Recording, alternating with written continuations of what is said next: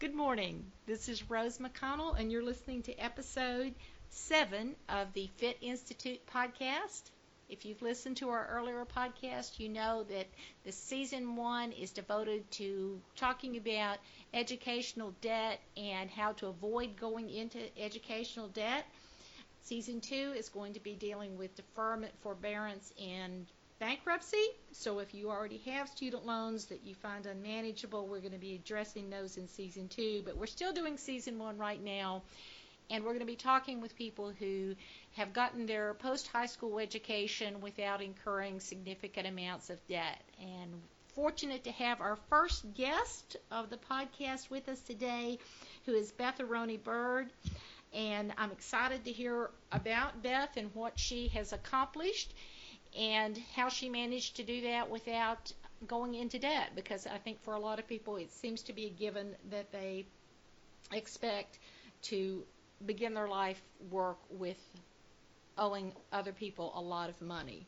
So Beth, if we can begin a little bit with you about what you do professionally and what sort of education that you got. I know that you were homeschooled, and you can talk a little bit about that. I don't know if all of your sort of pre-college education was homeschooling. I don't know if you went to a standard four-year college or a professional training. So just launch into it. Tell me a little bit about what you do now and what sort of post homeschooling education that you have.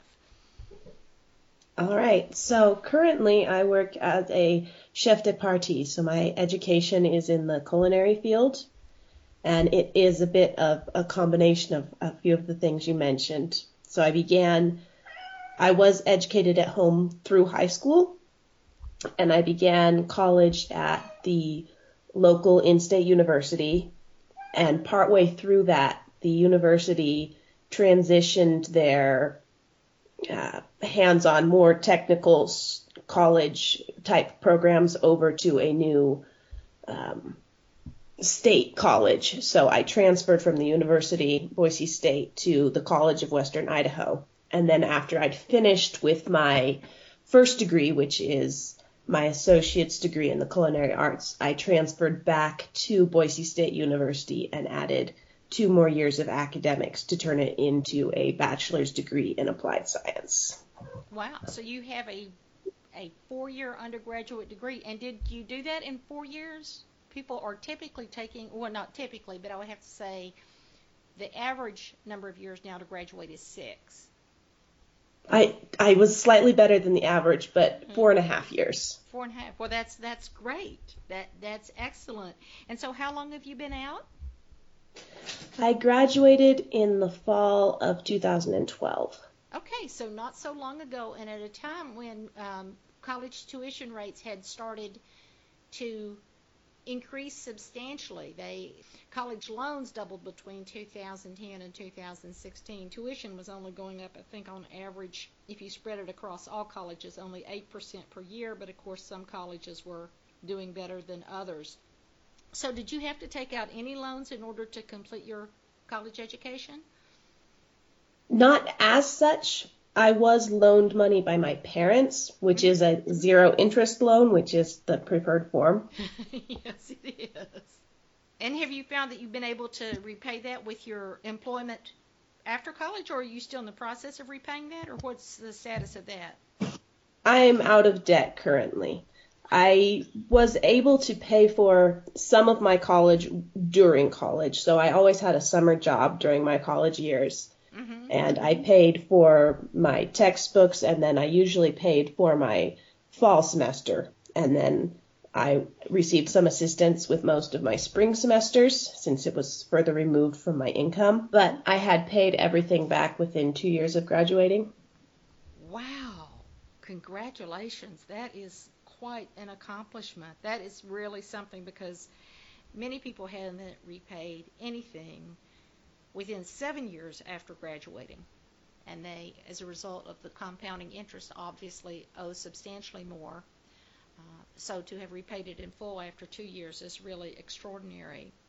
Well, I'm a little bit curious. I think that people don't really know what to expect when they get into college, and that's probably why so many people are taking so much longer to graduate now. And you coming out of a homeschooling situation, what I'm curious how you found transitioning into an institutional learning situation. Was that difficult, surprising? Were there aspects of it that you hadn't anticipated? Yes, I'd say there were aspects of it that were difficult and then aspects of it that seemed to be easier for me than for some of the students who were transitioning out of traditional high school. And some of that was responsibility levels and management of schedules, which I was used to doing on my own more. Mm-hmm. And then there seemed to be less clarity in communication, which was difficult. You were saying that you think you had more experience structuring your own time and planning for yourself. Is that correct? Than people coming out of high school? Is that?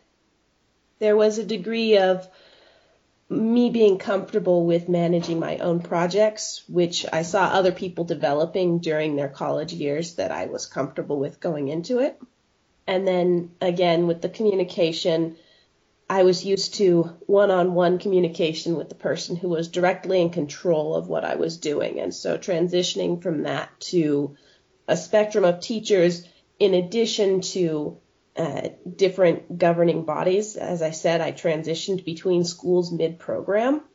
And when I did that, I ran into advisors who were not aware of my program and therefore had no idea what guidelines to give me for what I needed to do for graduation. And again, when I transitioned back to complete my 4-year degree, I ended up having to craft what I wanted to do because the advising I was receiving did not, to me, relate to what I needed. Well, that's an interesting observation. And I'm curious about that because of this thing where it's taking people now on average 6 years to graduate. And I'm just wondering how hands-on, how shall I say, the direction that you get from the college is. And it sounds like in your own case that it wasn't actually that helpful for you, that you had to do more of your own structure for what you needed to complete your training than the college was providing guidance on. Is that correct or not correct? That's correct. I had to do, once I realized that they were not as dialed into what was going on as I was hoping for when I asked them for advice, I had to do more legwork myself to establish what needed to be done and what I could do. Wow. And so with that, how applicable did you find your training that you got in college to your profession? Because now you're working in the culinary arts. Is that right? Or you're a baker? That is correct. Mm-hmm. I cook on a hotline, so I'm a grill cook right now, which means a lot of steaks. Oh. Not a lot of baking at the moment, although I have done that in the past. Uh-huh. And so you work in a restaurant? I do, yes, in a hotel restaurant. Oh, okay. And so did you think that the training that you got in your program prepared you well for your current experience, or do you think that you could have done it without the degree? I mean, how applicable, how useful?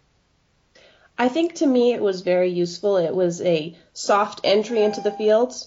I know many people in the field who do not go through a 4-year degree and reach the level I am at, but I think that the college experience helped me transition into the professional kitchen, and I also think that it's helped me with a groundwork that allows me to transition toward the managerial higher positions. I think that would be important, that if you want to get into management, that they would expect you to have more formal education. Is that your sense of it now, having worked for several years in the industry? Is that?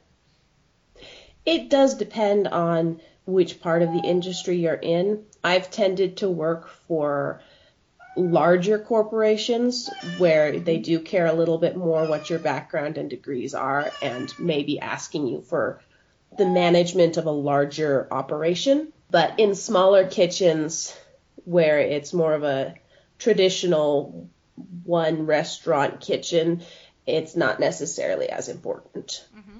And do you have management responsibilities now? Do you have other staff that you manage? I do not. I have in the past.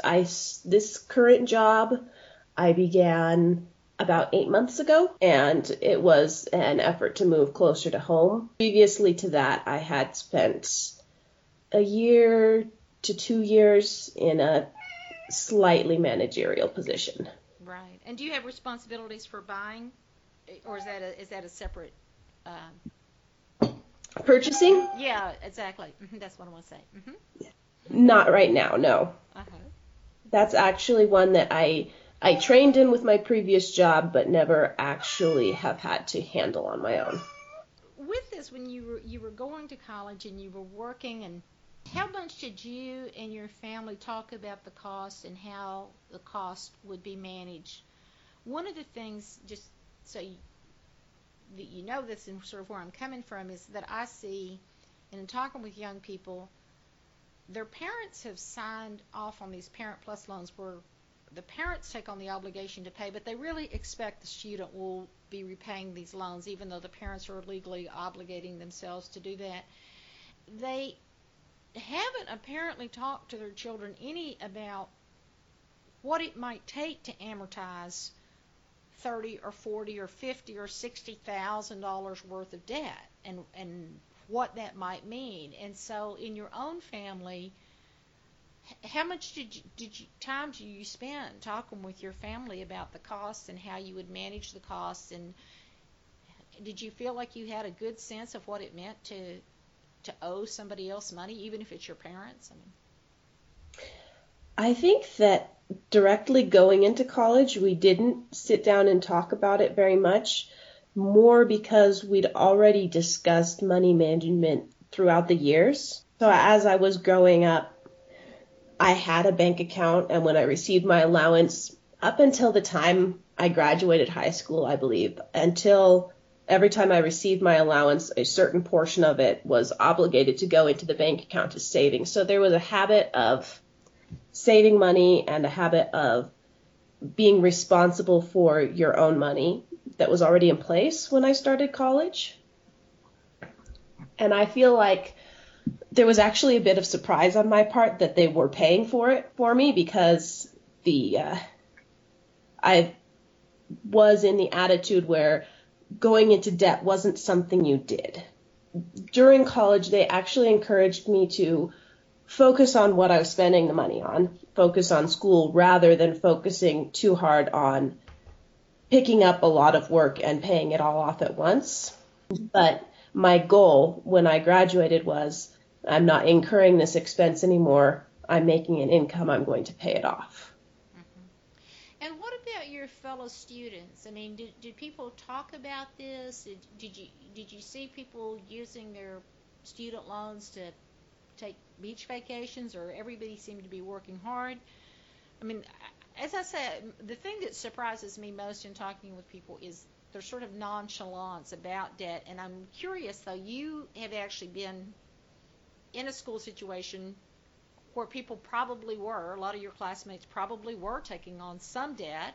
Did people talk about it? What was their attitude about it? What could you discern about that?